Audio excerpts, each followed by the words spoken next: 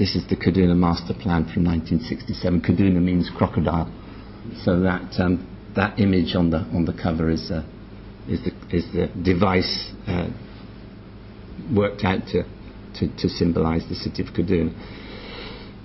Kaduna, as I say, was the northern regional capital in what's called the north central region of Nigeria.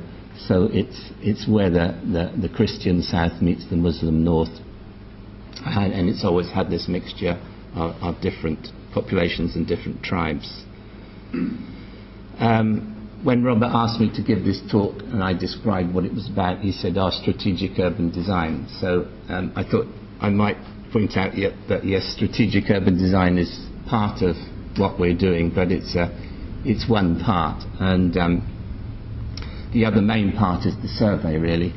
And there's a team of about 20 young lads and lasses in Nigeria, budding planners, who've been taken on to survey the whole city. And we've done a land use survey of 100,000 plots and a household interviewed survey of more than 10,000 households.